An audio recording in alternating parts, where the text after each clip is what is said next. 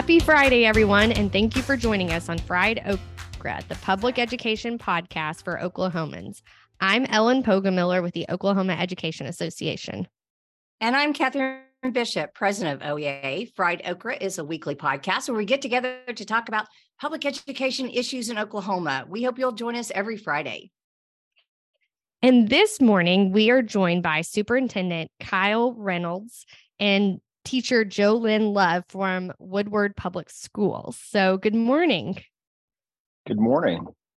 Good morning. And if you just want to tell us just a little bit about yourself before we get into talking about Teach Oklahoma. Sure, I'll kick it off. I'm Kyle. I'm superintendent at Woodward.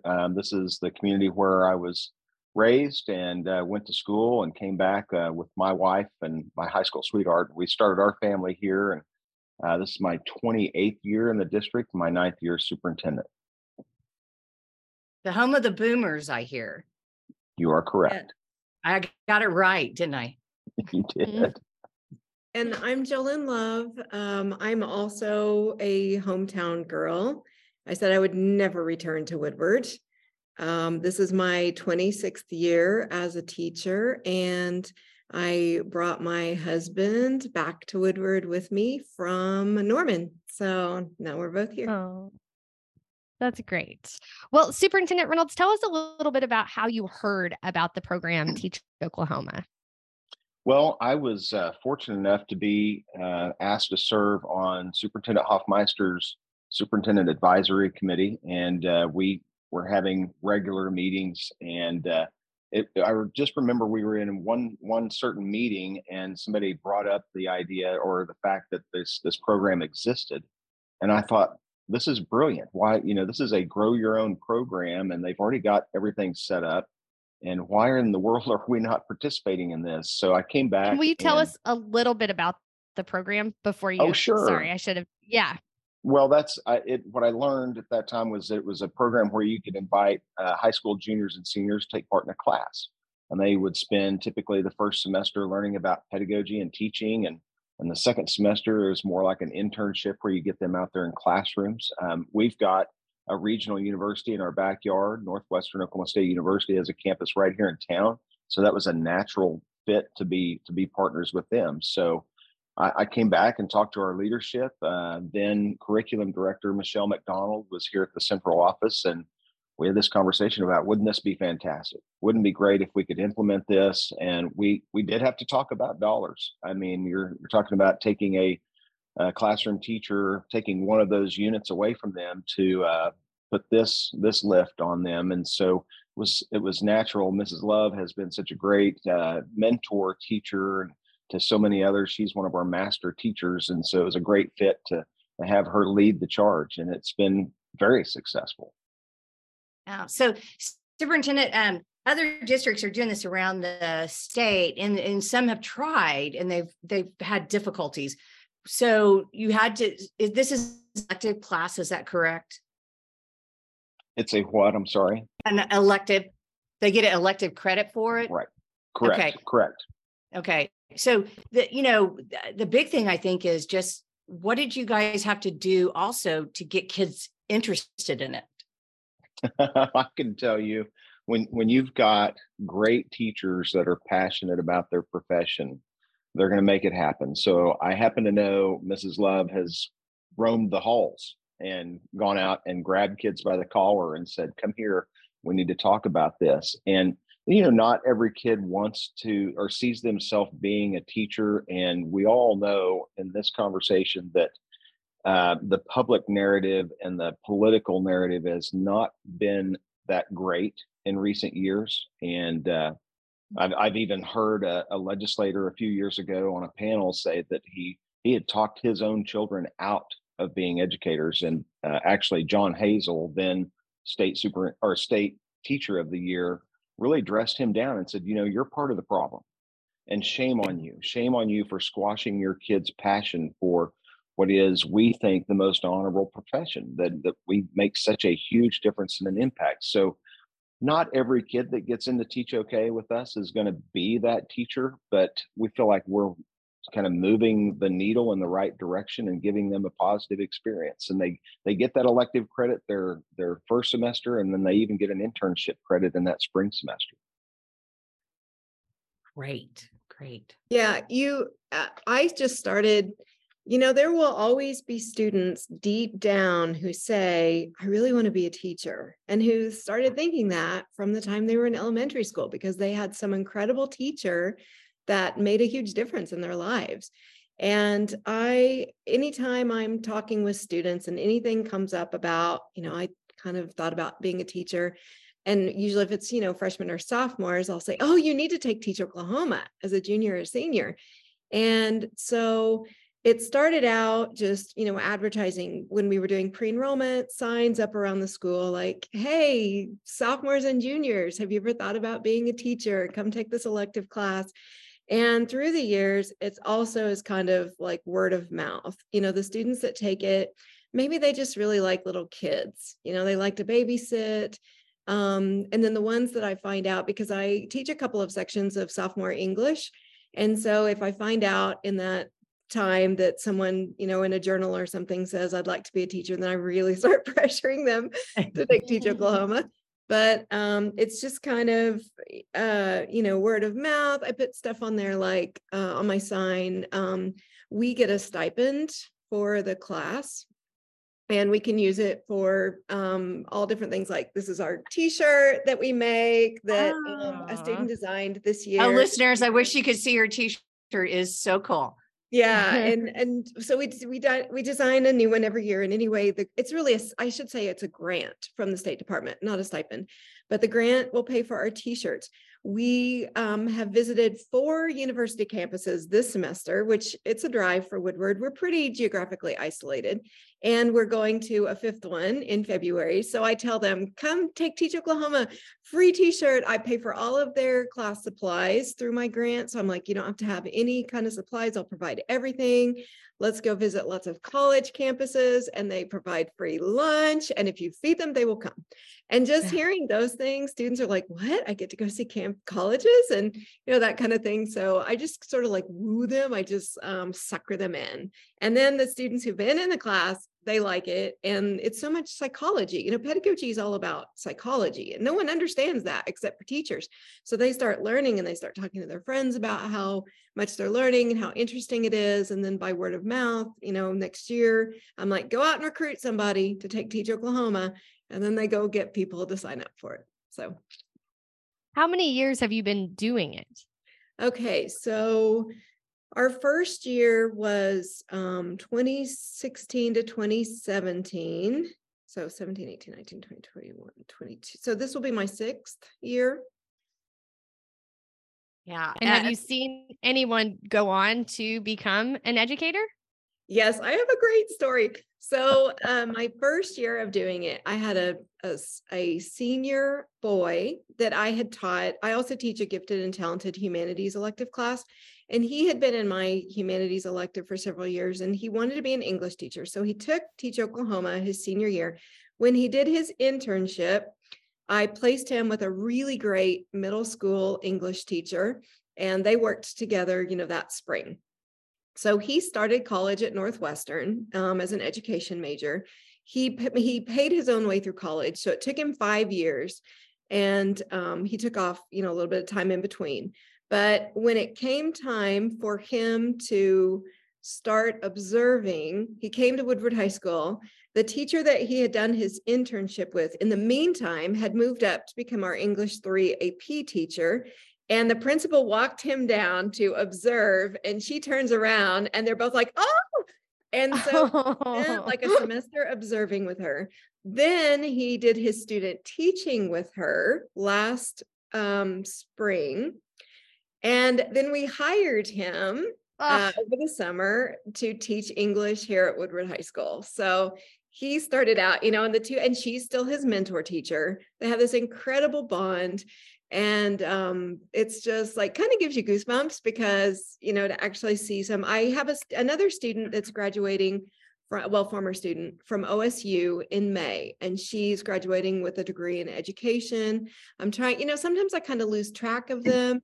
sometimes they start out in college, they can't afford it. They, they move, or they start out in a different major and then they end up switching to education. So, but it's just getting them interested, and the internship really, really is great. It just kind of suckers them in because they get to spend that time in classes and they love it. And some of them that take it just as an exploratory thing, by the time they finish their internship, they have decided that they are going to major in education. So I do have some students right now in college who are education majors. They just haven't graduated yet.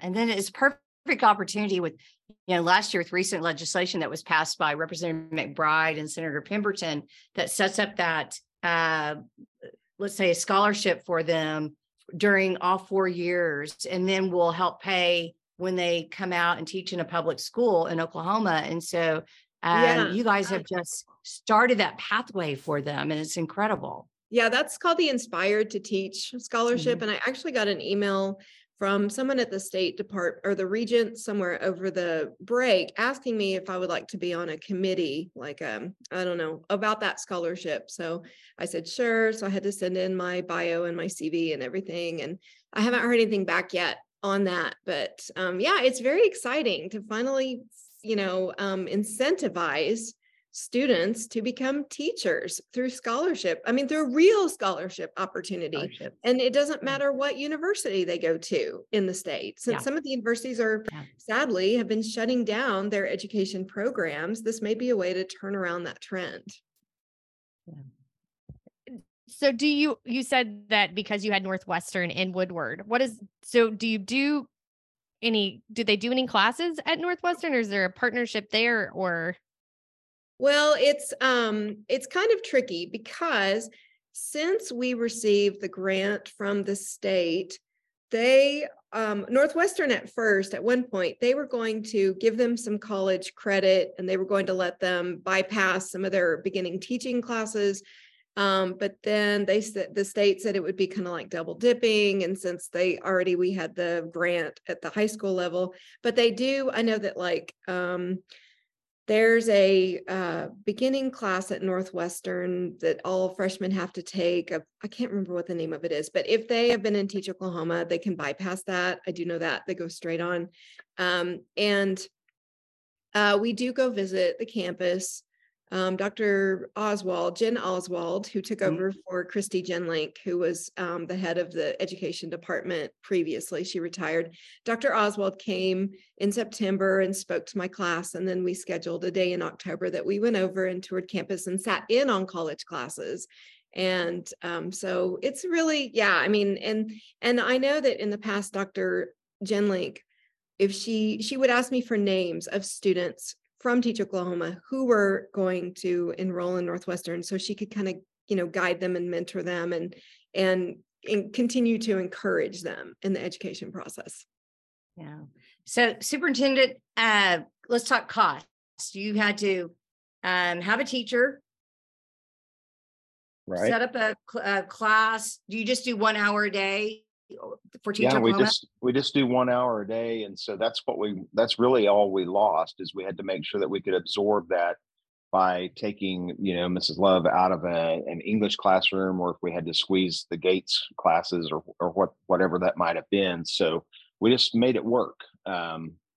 I suppose an advantage that we've had over those 6 or 7 years is our student population has declined. Woodward's been a victim of going from a little over 3,000 students to 6 or 7 years ago to about 2,500 students today. So that's just coincidental, but that helped with the numbers side of it to make it work. Mrs. McDonald, who was the curriculum director at the time, is now an assistant principal at the high school. So she's right there to give that additional support. And I know she and Mrs. Love worked from the very beginning to take this curriculum and this framework that the State Department was providing and kind of narrow that down to some essential things. And I know I'm sure Mrs. Love has tweaked that program over the years to make it just to get the very best of the best in there. So, and it's obviously being very successful. Yes. And when my principal first asked me, I got this message, will you come by my office? And I thought, oh boy, am I in trouble? Which I'm usually a rule follower. So I was like, okay, well, so he asked me, would you like to, we want to implement this class. Could you do it? And I said, sure, I'll try. At the time, I didn't know if there was any curriculum. I didn't know anything about it. So I believe that if a district decides to implement it, with the previous director of the program, Melissa Mitchie, or Foster, Missy Foster, she got married. Anyway, she would, if a school signed up, she would require like a training during the summer. One day we met and she provided us with the PDF of the curriculum. And there is so much curriculum. It fills probably a 2 to 3 inch binder. You can't get through it all in 1 year. I mean, so I remember just going through each unit and just highlighting the things that I thought would be most important to teach. And I have kind of tweaked it. And I think the curriculum, that's one reason. I think some schools or teachers shy away from it. They think it's overwhelming, but you just have to choose what you feel like is the most important and, do quantity over quality. I mean, quality, over quantity. Yeah. And so, and it's very doable. And so I have added, a few other things. I have some students who are second year students now, and there's no curriculum really for the second year students. So I think I have 5 of them that came back this year for a second year. So I have set them up with year-long teacher shadowing opportunities. They do a different one each 9 weeks to kind of, try out different grade levels and different teachers. And of course, these 5 students also did an internship with a teacher last year. So they had the opportunity to go back and work with that same teacher, or if they wanted to try a different grade level or whatever. And so it's been really fun. I have a student interested in special ed. And so I put her second 9 weeks with an elementary special ed teacher and to experience that. And so they go Tuesday through Friday to those I call them, I guess they're kind of like internships, but they're just shadowing. And one of the first grade teacher texted me yesterday and she was like, ooh, today she got to experience writing on the desk with shaving cream, practicing spelling words. And it was a bit of a crazy day. And I said, it's okay. I'm sure she loved it. So it's, a great opportunity for their senior year to just, if they've taken it already, just to get them out there in the classroom at different levels and let them see what they like,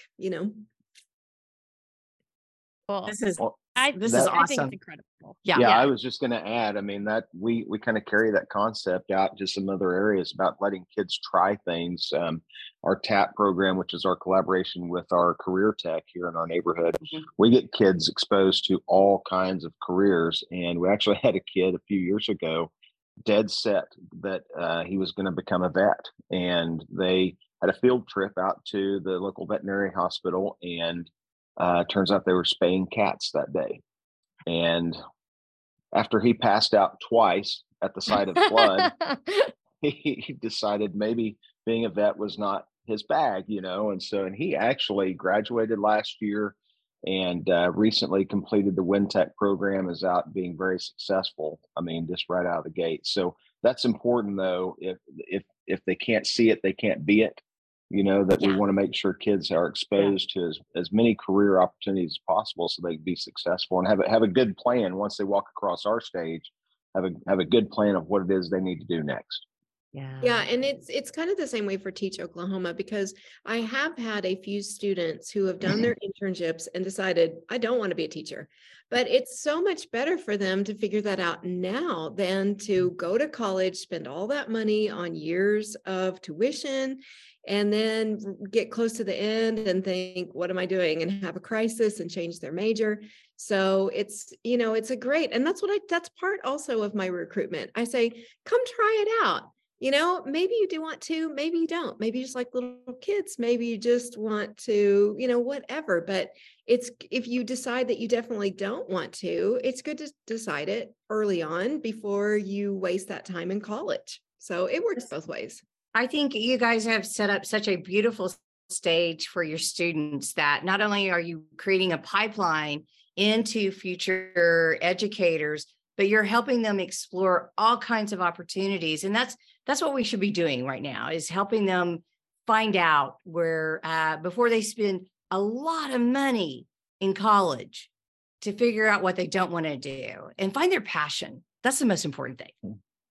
Well, thank you so much for joining us today and telling us about your program. And we will definitely share information on our website if teachers are wanting to learn more about this program or talk to their superintendent about implementing it at their school, so we can get the word out. So thank you all. Thank you. Thanks for having us. Yes, thank you. Well, our next guest today is one of our favorites, back from a longish break. Not a sabbatical. Sabbatical? Yeah, I don't know. I think you've been on sabbatical. Is Ivy. Vacation. I like to think of a sabbatical. That makes me seem important. Yeah. Like I think you have to do something important to have to take a sabbatical. You were doing important work. Yes. For the record, I have been here. I've been working. I just haven't been on the podcast. Well, it's been quiet. It's kind of the lull. correct. And January kicks off and we have our swearing in ceremonies for all our new legislators and our governor and state superintendent. And then this week, that's what happened actually this week. We had the swearing in. And then the next day, the governor appointed 4 new State Board of Education members and removed 4 new board members. Correct. So it has been a big week, a big inauguration, lots of speeches that people have been picking apart and trying to figure out what the code, what exactly they were saying, cracking the code of what their plans are. Yeah. So that was, I think, surprising to most people. There had been some criticism of some conflicts of interest. So I do think some of the changes were because of that. Jennifer Monies, who has been on the state board for several years now, sits on the board of Every Kid Counts. And that's the I'm air quoting nonprofit that Ryan Walters has been running. So we did wonder how that, would he keep that job? At the 11th hour, he did in the end resign, although his board voted for him to stay. And then the board members that thought that was a terrible idea quit. There's been a lot of drama. So fast forward, should Jennifer Monies stay on the state board and also sit on that board?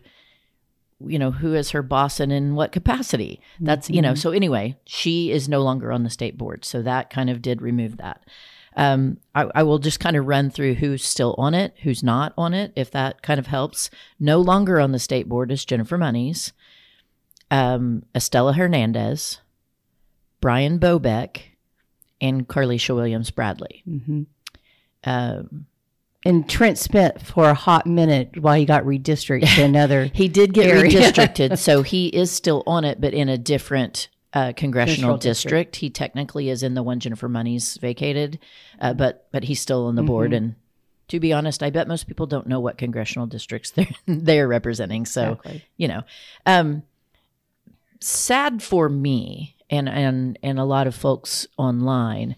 Carlisha Williams Bradley is really the only one that has been representing public schools, speaking up for public school students and parents and teachers and she employees. Also had that unique perspective because she was also all of those things. Right. She had served in those in a traditional public school, in a charter school. Yeah. So she really had a unique perspective. So no, she is no longer. She's been removed. So the new state board members, one is named Marla Hill. She her bio says she's a homeschool parent. Suzanne Reynolds is a pharmacist. Kendra Wesson owns an accounting firm, and we know her name a little bit because she ran against Jacob Rosecrans in Norman this past cycle. Donald Burdick is a lifetime or career oil and gas executive. And then still on the board that are returning are Sarah LePack, who's an attorney, and Trent Smith, who's a business owner. So that kind of what we find missing from that is any school experience, any school perspective. I assume some of them are parents, but that's it.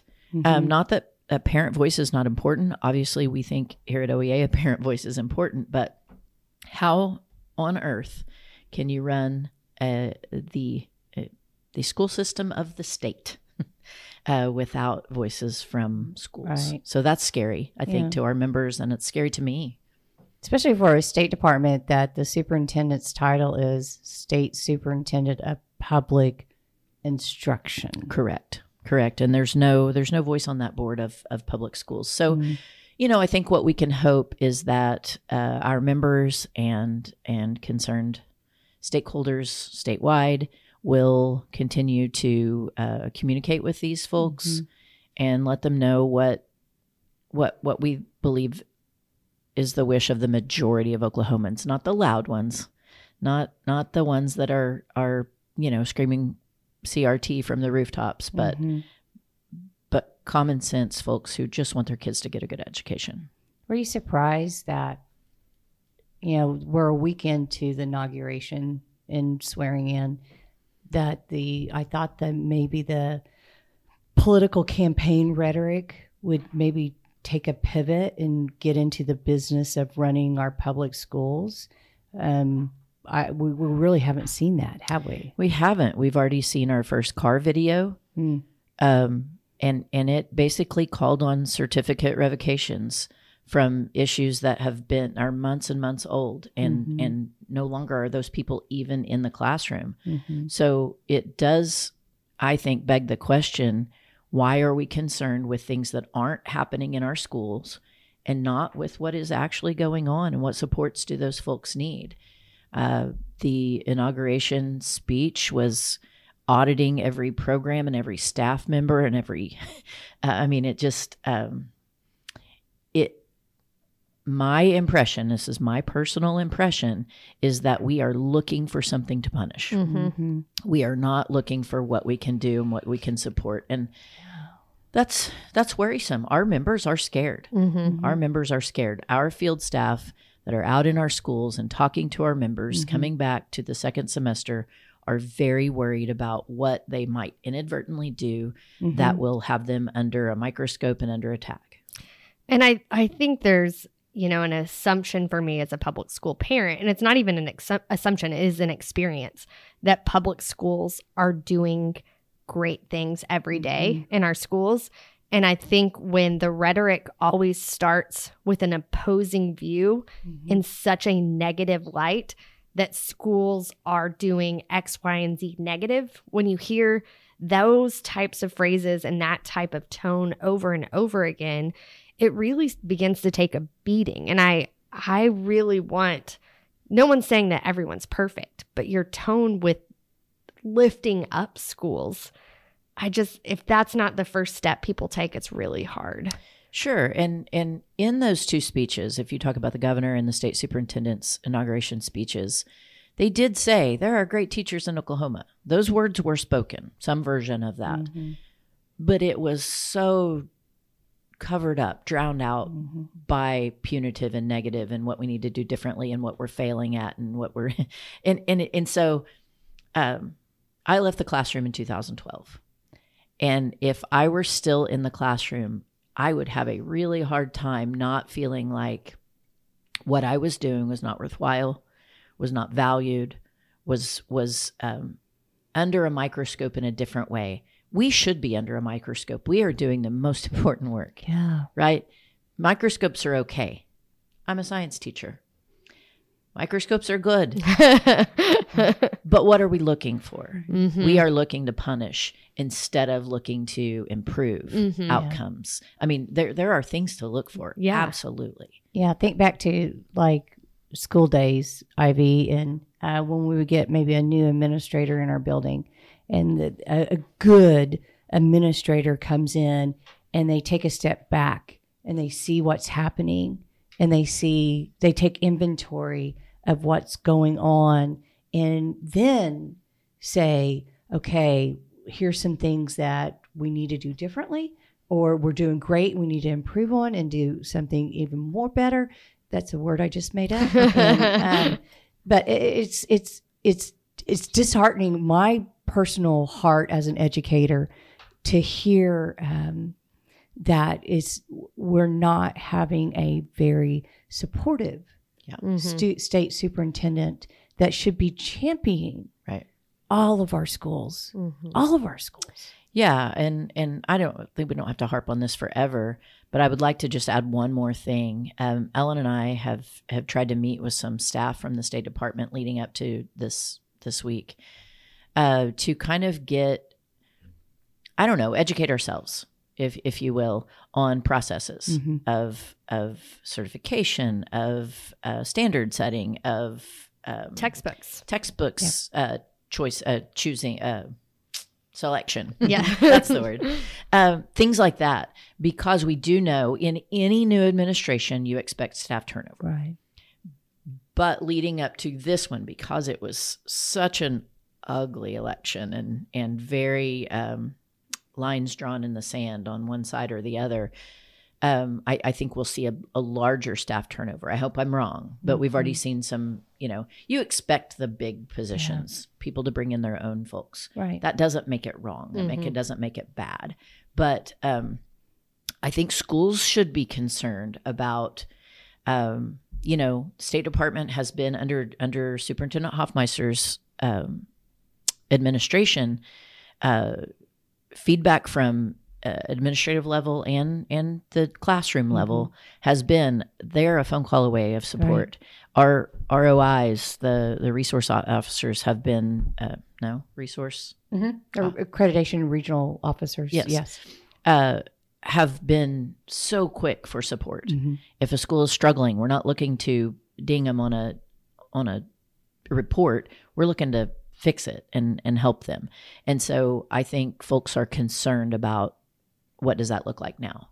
Can they trust a phone call and go do what or does it need to be in writing? Do I need to document? Things like that. There's just some unknowns.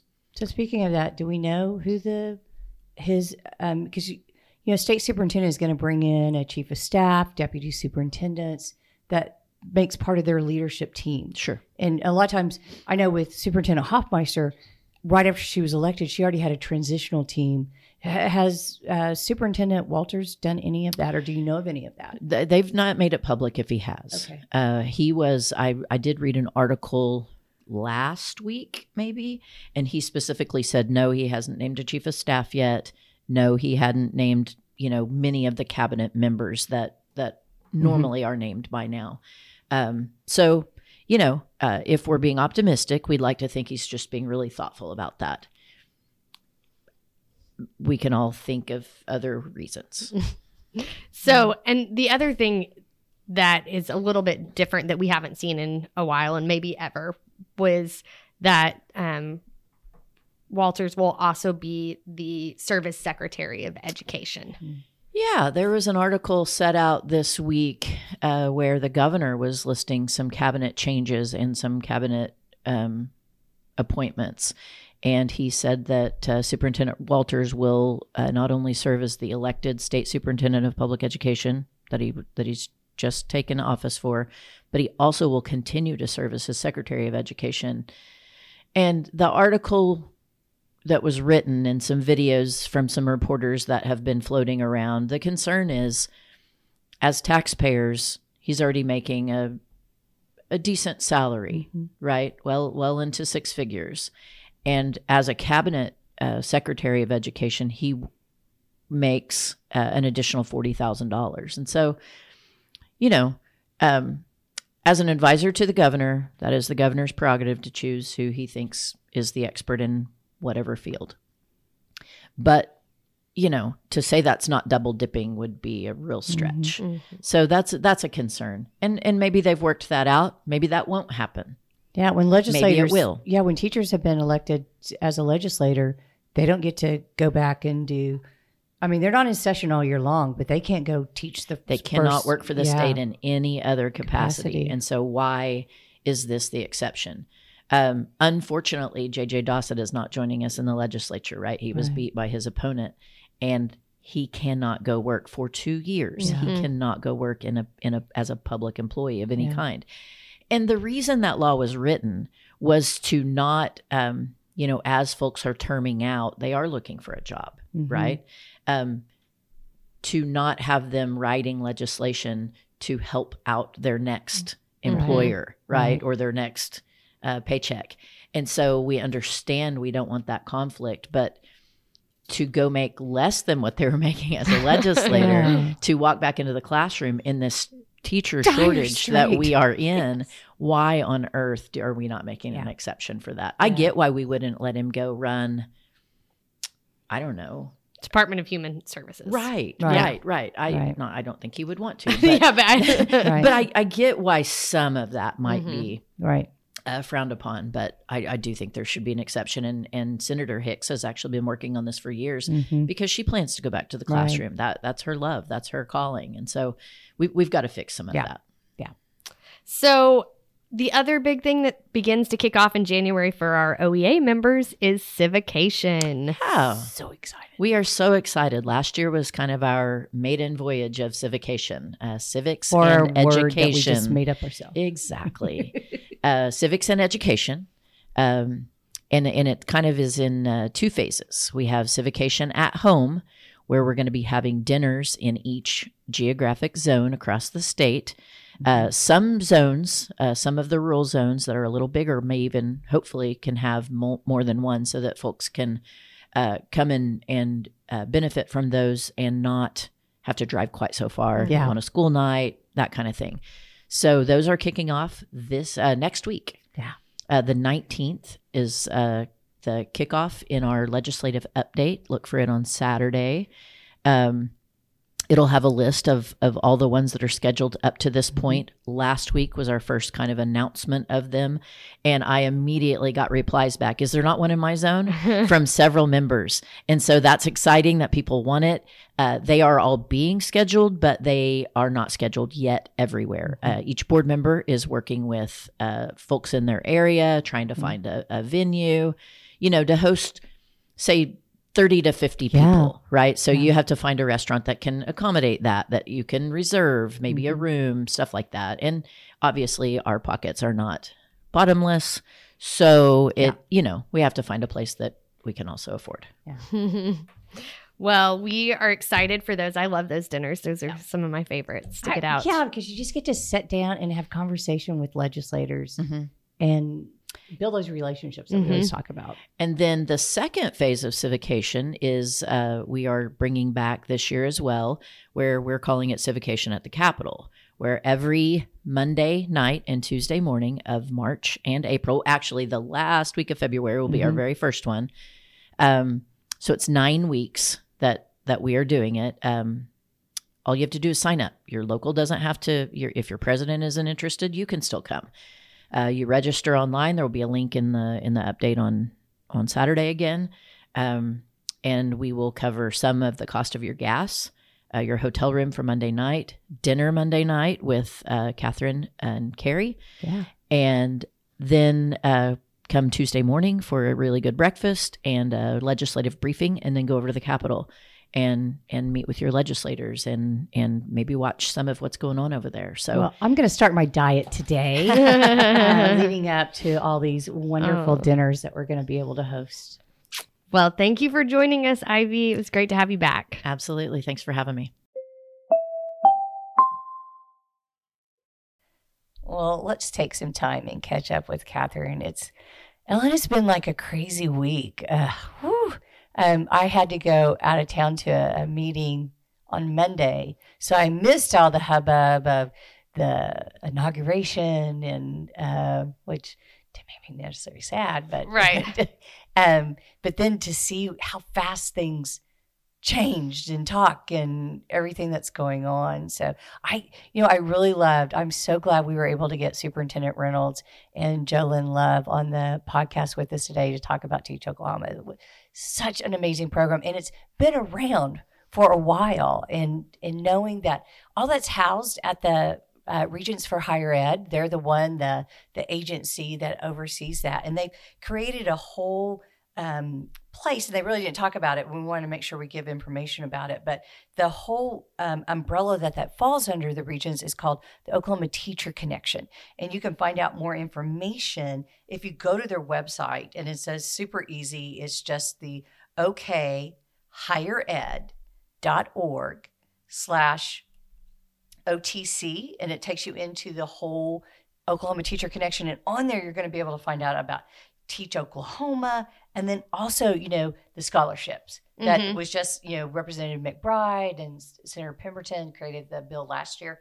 And they had to, it was funny because I was talking with the folks at the Regents, and they were like, we had to call it the scholarship. And so they gave it a name, and it's called Inspire to Teach. And so people will know that's what they need to get connected with and at their university level. But to know I'm an Oklahoma student that went to Oklahoma Public School, and I can go to any Oklahoma college, university in our state and feel comfortable majoring in an education degree, that so many people want to enter that journey, and that it's going to provide them that financial support to do that. And I love, just if you are interested in this program, it sounds like there's a lot of funding resources. It's not a program that you start at your school and you're like hustling for money. They're, reach out to the Regents, finds out. I love that kids, 4 different colleges. No one in my school got to go visit 4 different colleges to learn about College of Ed programs and what that looked like and all the opportunities that there are on a university campus. And I love it how he talked about that.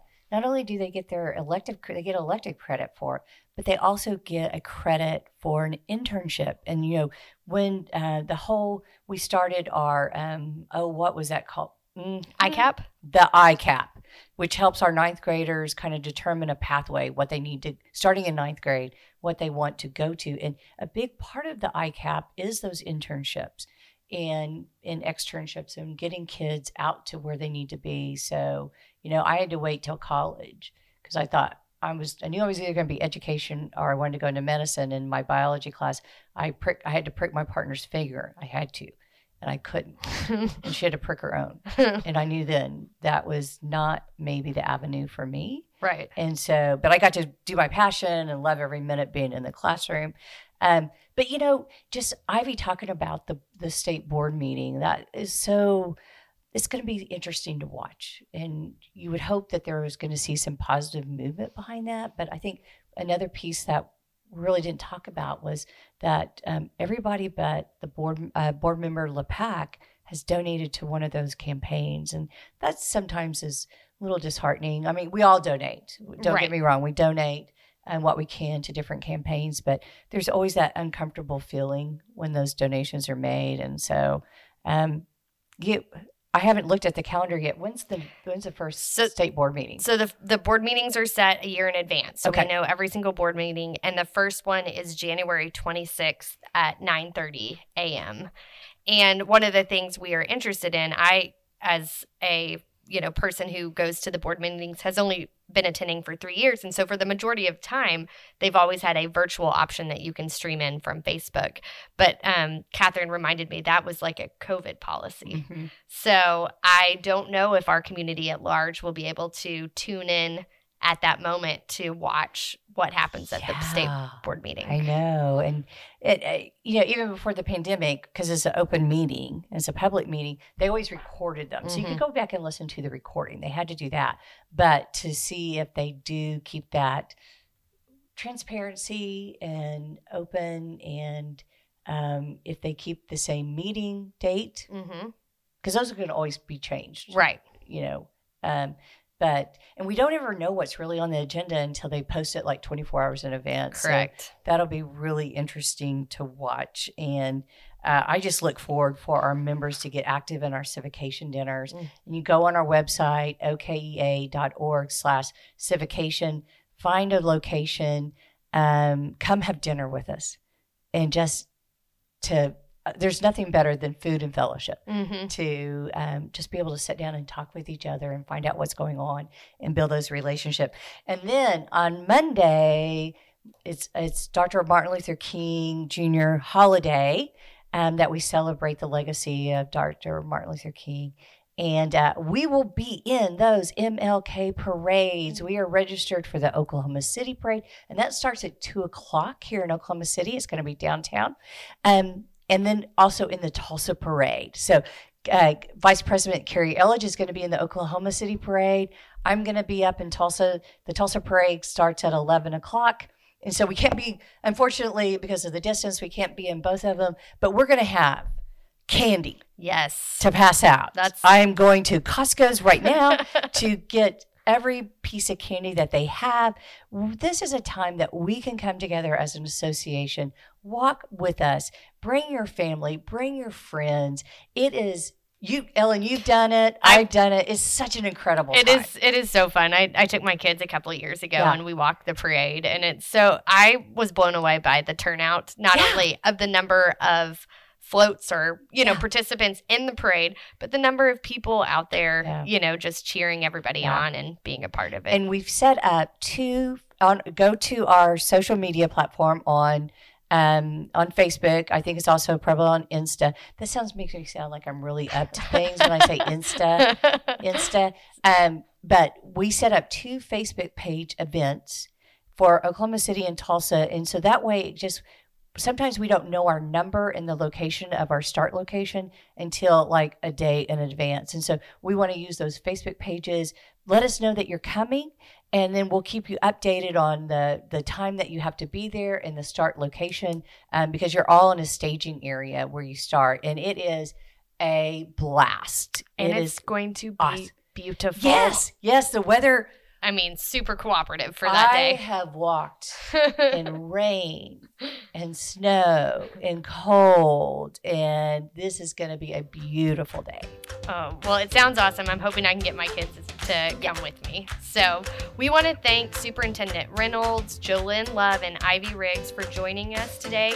And thank you for listening to Fried Okra, the public education podcast for Oklahomans. I'm Ellen Poggemiller with the Oklahoma Education Association. And I'm Catherine Bishop, president of OEA. Please remember to subscribe, rate, and review Fried Okra on Apple Podcasts. You can also contact us at friedokrapodcast@gmail.com. We hope you'll join us again next week. Until then, keep fighting the good fight for public education.